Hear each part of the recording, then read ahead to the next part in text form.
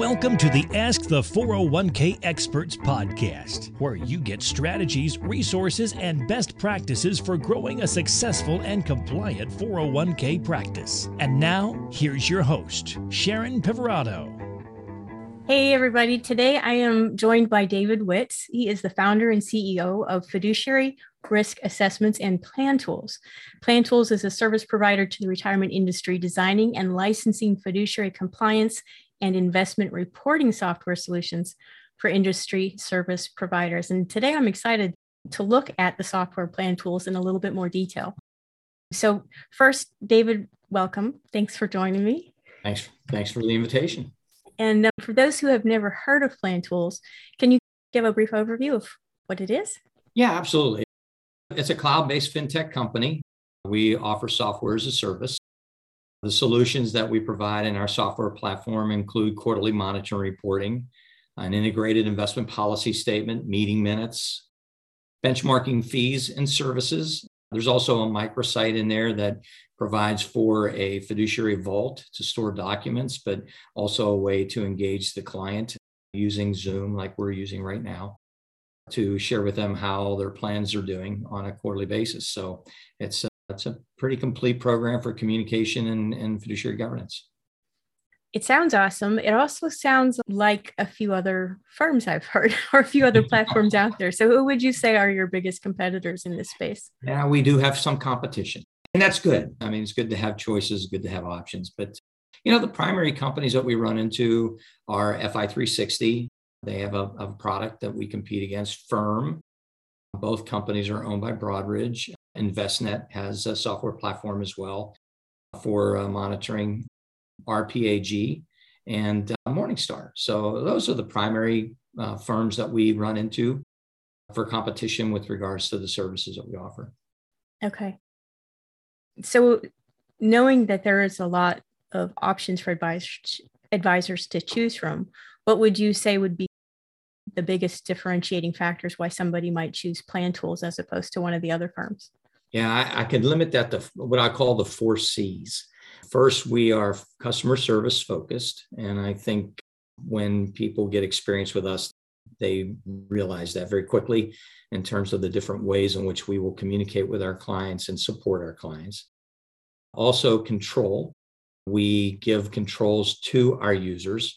In other words, we don't force feed them a scorecard. We don't tell them this is the way to do it. It's our way or the highway. We give our users the ability to use their own intelligence and their intellectual knowledge about the investment markets and develop their own scorecard and develop their own reports. So we give them a lot more flexibility. So they have control. Third issue or third C, I would say, is customization.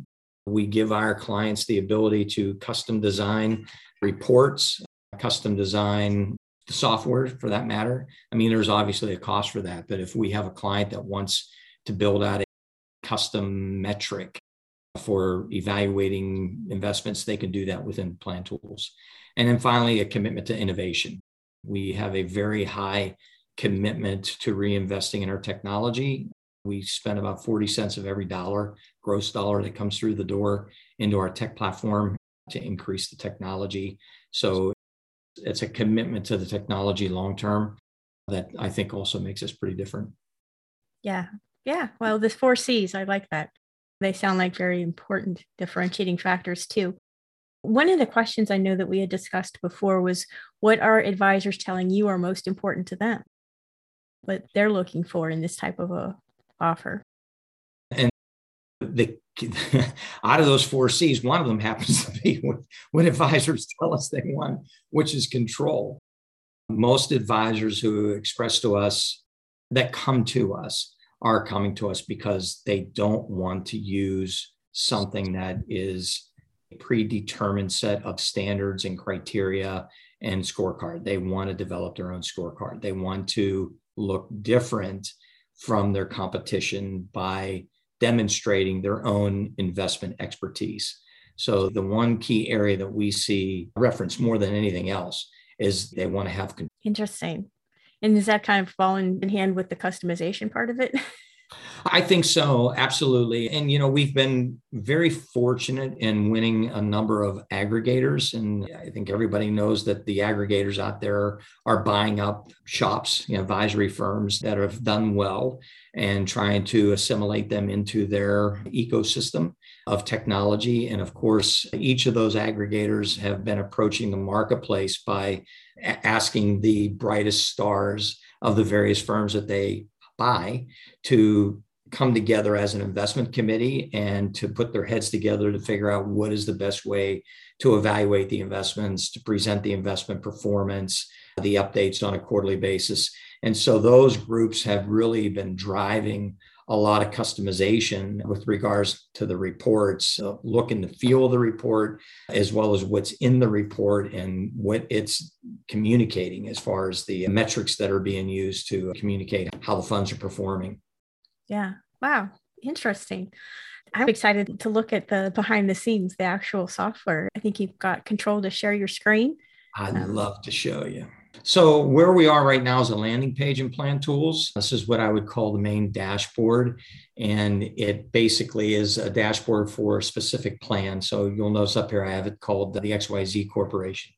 So when I talk about controls, the very first thing that comes into play is like, how much control do I have over my scorecard? So I want to take you to the monitoring standards and give you an idea what types of controls you have. And first thing you're going to see is there's 4 sections here. There's actually 5. We give you the ability to score equity, fixed income allocation, index funds, and money markets separately. So you can see that there's only 6 metrics over here that are being used, whereas the others there's more metrics. So you have control over those. But to give you a little more idea in terms of what we mean by that level of, so you can see here are the standards. So 1-year return, this is typically a percentile rank. But as we go through this, there's about 130 different standards. And as you're looking at these standards, there's a couple of things. First thing is you're going to pick what standards you want to use.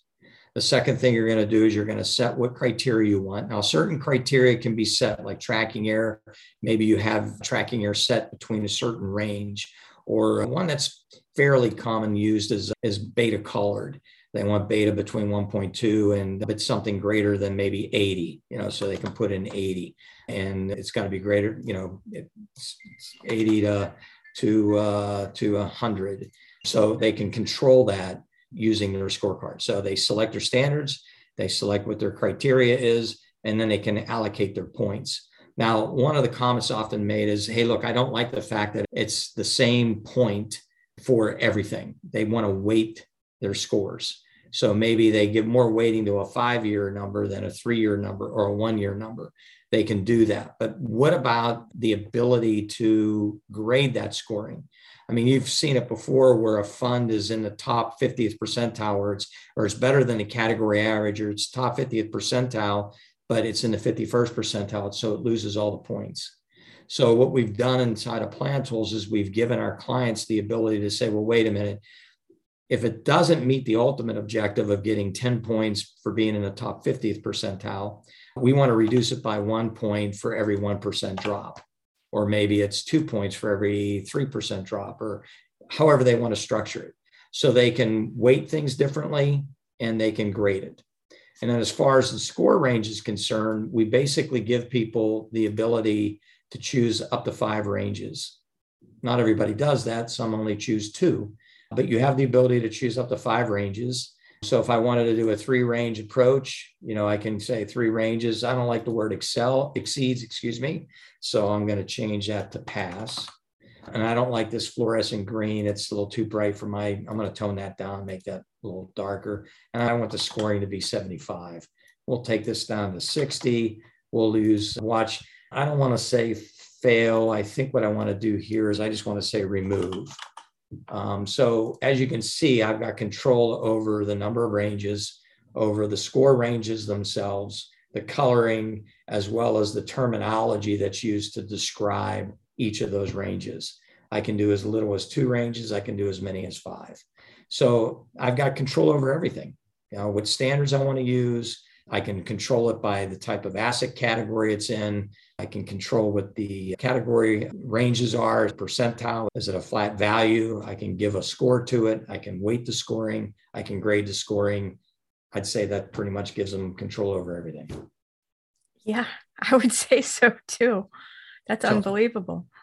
So that's the big area that most advisors are most interested in. Obviously, when they set up their funds, we can import those. We have about 30 different relationships right now that are working where we pull data in from record keepers directly. When they run the reports, they can automatically see the scores. There's a fun fact sheet available to them. They can also look at the expense ratio and see what the expenses are if they have to adjust any of the expenses. We've also built into PlanTools the ability to capture the funds by product and also the revenue sharing by fund to that product. So if you're dealing with Empower and you're working with the custom key or the premier key, that's two separate fund lists, although some of the funds are in both lists. We have revenue sharing for both of those. So that way we're automatically calculating what the revenue sharing is to assess directly what the expenses are and what the weighted expense ratio is. Matter of fact, you'll see right here, it's saying, hey, the expense ratio for this, the weighted expense ratio for this is 86, and there's 17 basis points of revenue sharing built into it based on the allocation, which only two funds have money in it. So if I went into this plan and I said, well, let's add $100,000 here. If I do that, it changed it from 86 to 84 and it reduced this to 16. So it's automatically adjusting. Now, again, these balances are imported from the record keeper and they're updated every month, unless it's a prospect. If it's a prospect, you're going to probably have to enter that data in yourself because that plan isn't assigned to you as a client. Proposed funds, basically the same thing. You can use the current fund, you can use the proposed fund. But one of the things that you'll see in PlanTools is we've built out this functionality where if you select a fund and you're looking for a proposed fund, it's going to go into the list of funds that are available, and it's going to find all of those funds and list them from, according to information ratio 5-year. It's going to give you a listing of what the 5-year information ratio is on all the potential funds that would replace this fund in that peer group. Okay, so that's another area that gives them a quick glance to find a replacement fund. Another area that gives them control is our labs. So one of the lab features that we created is an index mapping lab. This is where they have the ability to go into the various, I'm just gonna reduce some of these so we can focus on, I'm just gonna add all. So here's large blend. So what large blend index fund do you want to use? Well, we give you a series of indexes that you can choose from. Maybe you want to use the S&P 500. So what's happening is the advisor is assigning the S&P 500 to all large blend funds. So any fund that Morningstar calls large blend, PlanTools will calculate all the index dependent metrics based on the S&P 500. So alpha, beta, R squared, information ratio, up-down capture, batting average, basically any metric that is dependent on what index you're assigning to the fund, it's going to use that and it's going to give you the ability to see what those values are. And then, of course, we're ranking all the funds according to the values that have been calculated by PlanTools. So it's a custom ranking solution, as well as giving you custom control over what index you want to use. What happens, though, when Morningstar changes a fund, their peer group? So, for example, not too long ago, 2018, actually October, there was a fund called American Funds Washington Mutual, and that fund was changed from a large value fund to a large blend fund. We had a lot of advisors call us up and said they were not happy with that. They felt that they understood why Morningstar did it. So it wasn't that they were, felt Morningstar did something wrong. They just felt that Morning Funds Washington Mutual continues to invest money the same way. They continue to invest money finding large value opportunities. Some of their winners took a run, like Microsoft, and moved them into that large blend area. Well, what we've done is we've given our users the ability to go in and change it from large blend, and they can change it back to large value. Now, what happens? Number one, that fund now is going to use the large value index. We will recalculate all of the metrics again. We will then simulate the ranking against all the large value funds so that the large value fund that you bought is still operating and evaluated as a large value fund. So we give them control over that as well. The other thing that we do is we give them control over the active and passive. We've had numerous situations where not too long ago, BlackRock had a fund that was an index fund. It was an index fund, and Morningstar changed it to an active fund. They wanted to change back to passive because it's a passive fund. You have the ability to override that and make it passive. You also have the ability to control if you want to override your scorecard. So let's say your scorecard is saying it's a pass, but it's passing at 60 and it's consistently at 60. But you want to communicate to your client that, hey, listen, we've got this on watch because it's borderline every quarter. You can go in and you can override that and make it a watch fund. So again, control. I can control my scorecard. I can control what its peer group is. I can control what its index is. And not only do we give you that ability to do those controls at the master level that applies to all funds, but in addition to that, we give you the ability at the plan level to control it as well. So for example, let me go to my plan here. When I go into my current funds, you're going to notice that I have my calculation index here. So if by chance I have a fund assessed as a large blend fund and it's now a large value, or let's just say I had Morningstar, I'm accepting Morningstar's decision to rename Washington Mutual as large blend. But now what I want to do is for this one particular plan, just this one particular plan, I want to change it to large value. I have the ability to go in and I can change my index. And by doing that, it recalculates all of those metrics as well. So we give them a lot of controls over how they want to present the funds and how they want to score the funds. We also give them the ability in terms of the reports, what pages do they want the reports in? I don't want the fund decisions there. I want it there. Oh gosh, I don't want the fund review at all.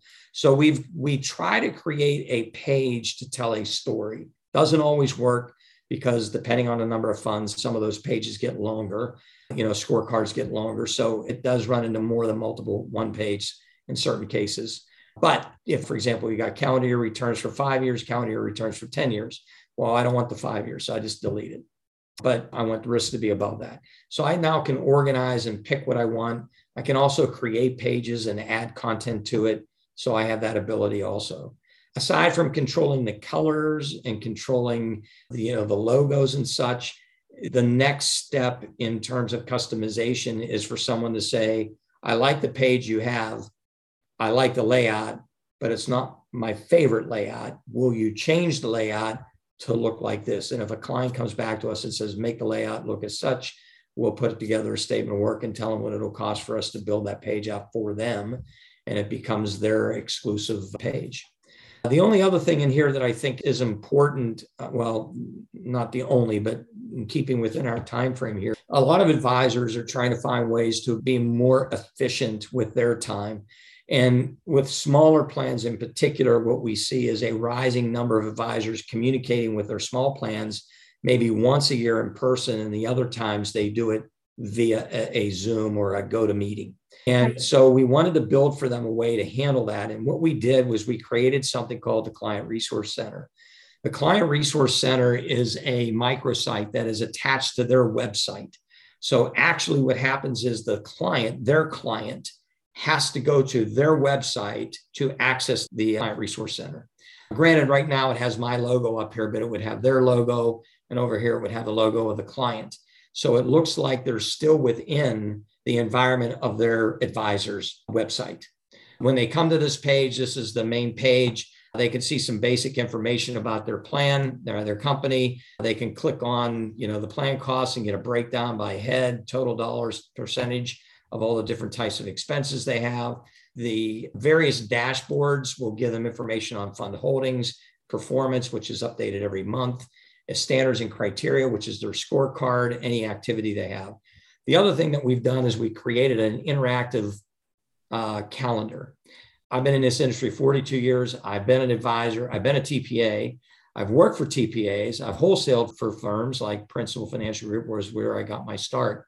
But one of the things that I find is a lot of advisors are very detailed and they keep their clients up to speed on a lot of things. Like, for example, it's not unusual for an advisor to tell their client they're going to have to provide a QDIA notice 30 days prior to the end of the year. What we thought about was, how can we give that advisor the advantage of proving that they do all these things? So we created this calendar where they can go in and they can create events. And those events can repeat year after year.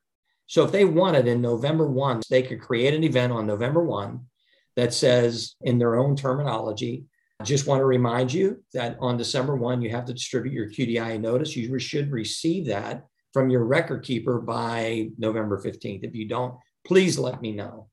And then another notice goes on November 15th saying, hey, listen, if you haven't received it from your QDIA notice, please contact me immediately or your record keeper.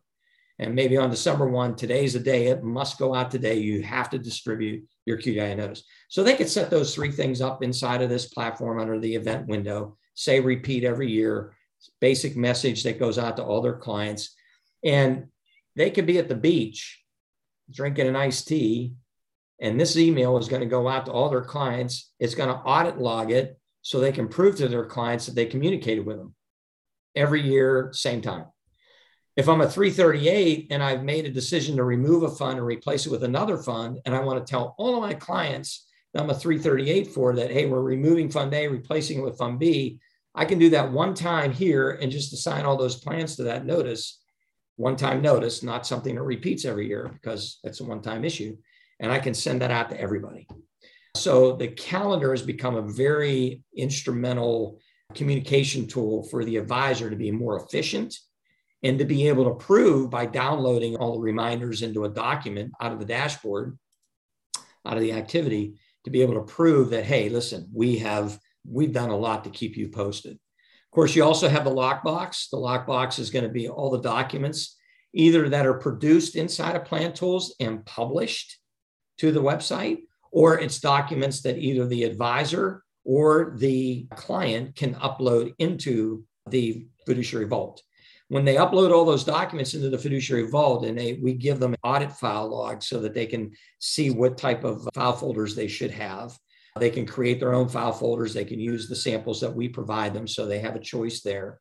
But in addition to that, with this file folder box, they can give anybody access to it. So if there's 10 people on a committee, they can give all 10 people access to it. If they want to give it to their ERISA attorney, they're outside the ERISA counsel, they can do that. If they have an auditor, they can give the auditor access. In fact, if they're working with an auditor and they have 5 clients with that auditor, they literally can give that auditor a single sign-on that connect 5 plans to the auditor, so he can just jump by using this drop-down right here. He can just jump from plan to plan and do all of his audit work right from within the Catapult or the Plan Tools Client Resource Center. So, there's some other features in here like the library, which has lots of documents in it, research documents. I mean, if they're looking for documents that say why you should have a MEP or not have a MEP, we've got articles for it, articles against it by Fred Reish, Marshall Wagner, Bruce Ashton, and a bunch of other folks. So the library is full of different content. It has advisory opinions in it, some court cases in it. So there's a variety of different things in there. But this is just a means for them to, like I said, be able to have a communication with a client, go through their whole plan here, pull up the reports, show them the reports, and they're all there and available to them. And again, every time they publish a report, not only do we audit log when they publish it, we audit log when the client goes in to look at it. So they have an audit log of, activity, both from the client side as well as the activity they have. So that's another key area I think that's helped made advisors more efficient and be able to handle a larger group of clients with less time, and especially with the compression on fees, that's also had an impact. What you're seeing right now is the actual dashboard that you can access by clicking on Plan Tools.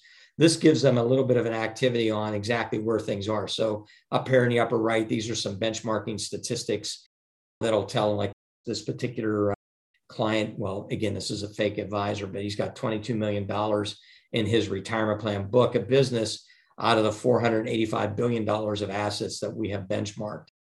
You'll notice here, this is a breakdown of their fund plans by, number of participants, assets, how many prospects do they have, what research. Over here's a breakdown of their revenue. We had an advisor one time ask us if there was a way we could help them determine the profitability of their book. And so what we've asked them to do is to tell us answer three simple questions at the practice level and one question at each client level. And the question at the client level is how much time do you spend on it? And then we will create a break-even analysis and give them an idea of what the profitability is of their book. Down below, this is just a listing of all the holdings, how much money is in all the funds. As you can see here, I've got 3,172 funds and all the plans that are under this account. But these are my top 10. I can access an Excel spreadsheet, which will give me all 3,172 plans or funds, and tell me exactly how much money's in them. So if they got a DCIO from Putnam coming in, they can pull this down and see exactly how much money they have in the Putnam funds, what funds they're using, how much money's in those funds, how many plans hold those funds. They can get another report under reports. They can go into these usage reports that will actually tell them how much money's in each plan. So there's other reports that are available as well. So that's a thumbnail sketch of the Plan Tools platform. Wow. It has come a long way. And I know you said advisors are detail oriented and love this stuff, but I think you love this stuff too. I think we could probably talk about this for another hour, couldn't we? Because what you showed, I don't think it covers everything. It just touches the surface of the really most used and most valuable parts of it. So if somebody wants to go deeper, to learn more, to see the rest of the back end that maybe we didn't have a chance to cover today, how would they do that? How would they get a hold of you? Best way to reach me would be at david@plantools.com or 704-564-0482. Either way, they can reach me and we can schedule a demo and show them how the software works and talk through a variety of other capabilities that are built into the platform. Wonderful. And just out of curiosity, when I look at the robustness that you've built in this platform, the price seems like it would be close to $10,000. Am I off on that? What is the price to access this? Yeah, so the cost is $5,750. Wow. And that's a license for a single user.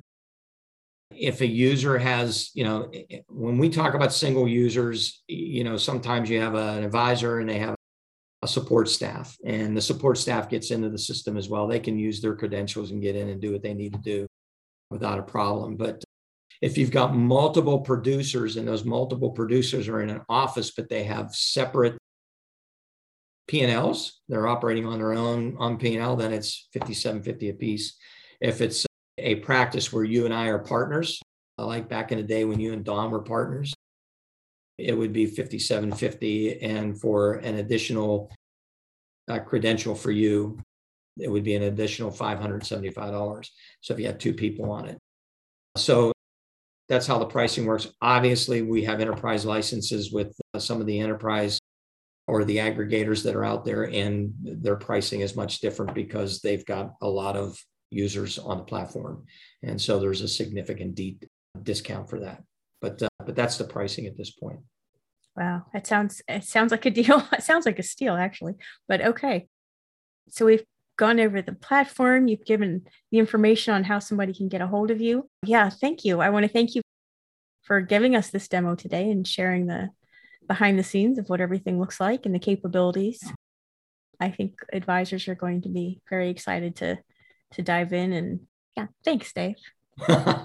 Yeah, my pleasure. My pleasure. Yeah, please, if anybody has any questions, we'd love to chat with them, share with them what we do. And if we can help, that's what it's all about. Wonderful. Thank you.